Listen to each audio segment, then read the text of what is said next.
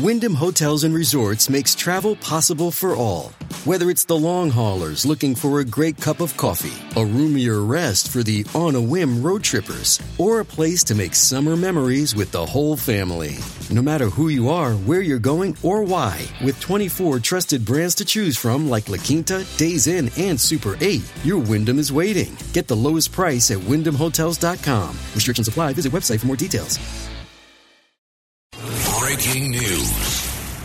And tonight, a huge win for President Trump as the former president gets word that now a former U.S. District Court judge has been named as a special master to review all the documents taken in the Mar-a-Lago raid. This is a big win for the former president and something that the U.S. government didn't want.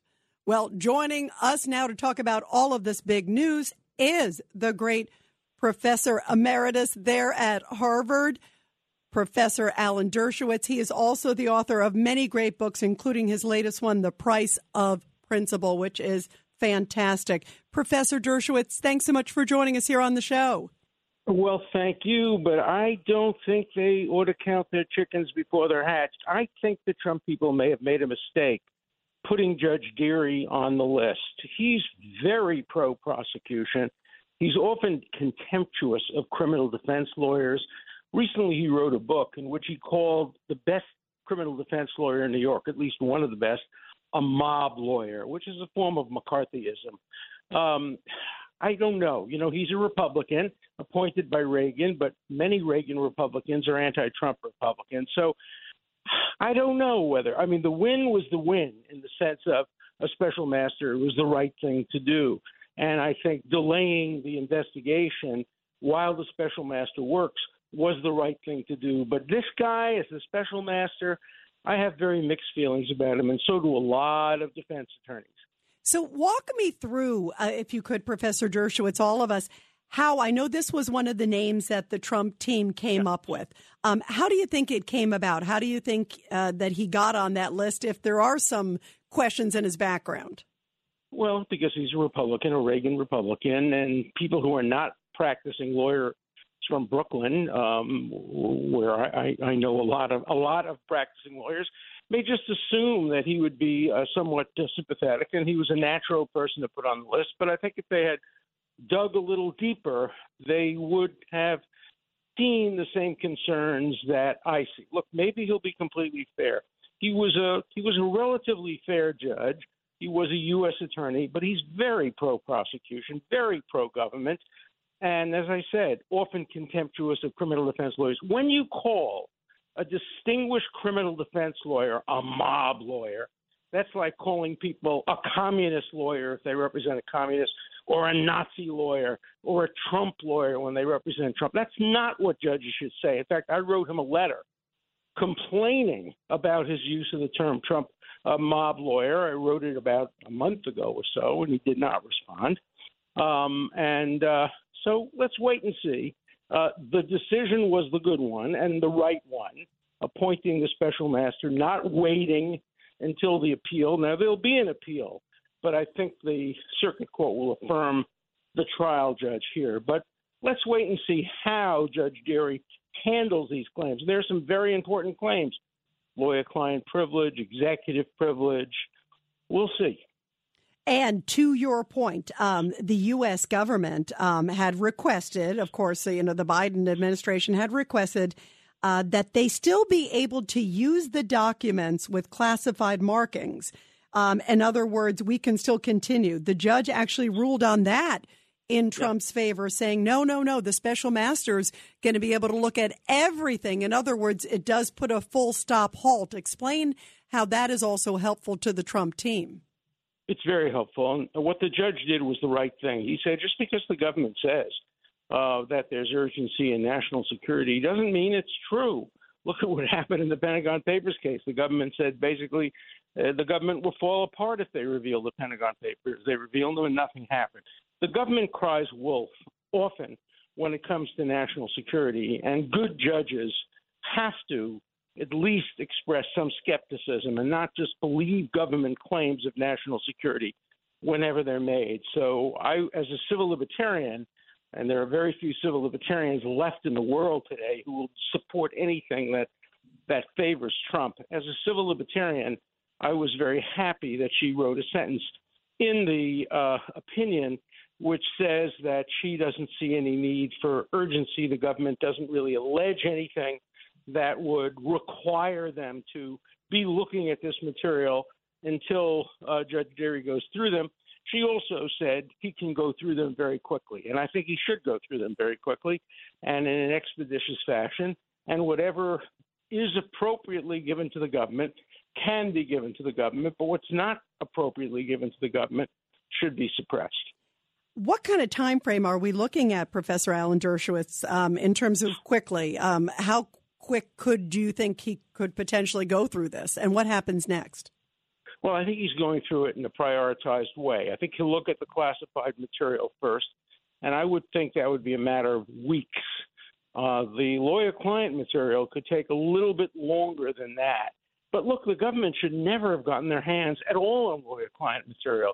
They shouldn't have had a search warrant. They should have had a subpoena.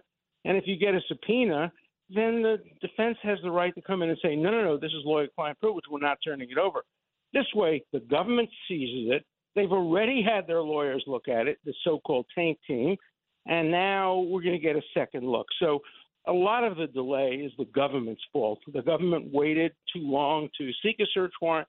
They should have gone by subpoena even after they got the search warrant. They waited more than 2 days to execute the search warrant, and now they're claiming that, urgency. And the judge, I think, said, take a breath, calm down. Let's let this thing go through the right process, and I think this is the right process. Of course, nobody in academia agrees with me, as they usually don't when I say anything that in any way inures to the advantage of Donald Trump. Suddenly, they're no longer civil libertarians. Suddenly, they trust the government. Suddenly, they're, people who have failed to the shoe on the other foot test. And that I'm sorry to say, so many of my colleagues in academia fail the shoe on the other foot test. They're just partisans. What is it in his background, as you talked about, that he's been very sort of pro-prosecution? Take us through a little bit of his history, too, because he's got some strong New York ties, obviously. Oh, yeah. He has very good, strong New York ties. He was the United States Attorney, which is a very high-ranking prosecutorial position. He was appointed to the bench under Ronald Reagan. He's been on the bench, obviously, a long time. I think he was the chief judge for a while. And then he retired in the sense of he's no longer on a regular schedule, but he's still, as far as I remember, still can sit on some cases if he chooses to. His reputation as a judge was pretty good. Defense lawyers didn't love him. He was a tough sentencer. That's okay. Judges can do that. But, he, as I said, I don't think he appreciates the role of criminal defense counsel. He's never been that, really. He's always been a prosecutor or a corporate lawyer. And I think some of the Trump defense attorneys may have a hard time with him. We'll see. What about also sensitive materials? Because if indeed there are things that are, classified per se, sure, even though that's obviously up for debate, does he have the ability, does he have any of the, intelligence background or the ability there? No, he doesn't have any background like that, but he'll be getting security clearance, obviously, and he could get assistance. He could hire somebody to help him who has an intelligence background. But, having an intelligence background usually will bias somebody in favor of national security, and many judges don't have intelligence or national security background. So I don't think that's going to be a problem for him. The government will make its claims of national security. The defense now has an opportunity to make its claims, and he will make recommendations. Remember, he's not the judge. He is the special master. The judge will ultimately make all the decisions, and that's going to be appealed as well. So it's a process. That's interesting. So he just makes the recommendations to the judge, and then the judge will actually rule on what the documents which are in, which are out? If they're disputed. If one side says one thing and the other side says the other, ultimately under the Constitution, an Article III judge, a judge appointed for life under the Constitution, has to make those decisions. And that would be Eileen Cannon, I assume, in this case? It would be. Yes, it would be. And, this whole process will be appealed to the 11th Circuit, and we'll have to wait and see. I'm sure the government will seek an expedited appeal, a quick appeal. So, it's possible that her decisions will be reversed. I don't think so. I think they'll be generally sustained. Where do you see the whole investigation going before I let you go, Professor Dershowitz? Do you still think there is a chance that there could be an indictment of the president? The president was interviewed, by the way, in the last 24 hours. And he basically said, even if I am indicted, that won't prevent me from running again. He sounds like he's right about that. Yeah. What are your thoughts? He's absolutely right about that. I don't think he'll be indicted on January 6th event. I don't think he'll be indicted for mishandling of classified information. I think the only possible way he'd be indicted is if there are obstruction of justice. In other words, destruction of documents. There are these empty files that are marked classified. And I've always said that for a former and future possible president to be indicted, he has to pass the Richard Nixon test. The Richard Nixon test, of course, he did destroy documents, and he did erase tapes, and he did participate in all kinds of criminal behavior to the degree that Republican leaders went to him and said, we're going to vote to impeach and remove you. That kind of bipartisan support would, I think, be needed before you go after a potential candidate who's running against the incumbent president. Otherwise, the Americans will be suspicious of political motives here. Yeah, and there are still so many questions about the FBI and a lot of layers to this. Well, Professor Dershowitz, it is so great to have you here with this big breaking news on the Rita Cosby Show. And I know you talk a lot about these values, Professor, in your book, The Price of Principle, which is a great one. Thank you so much for being with us.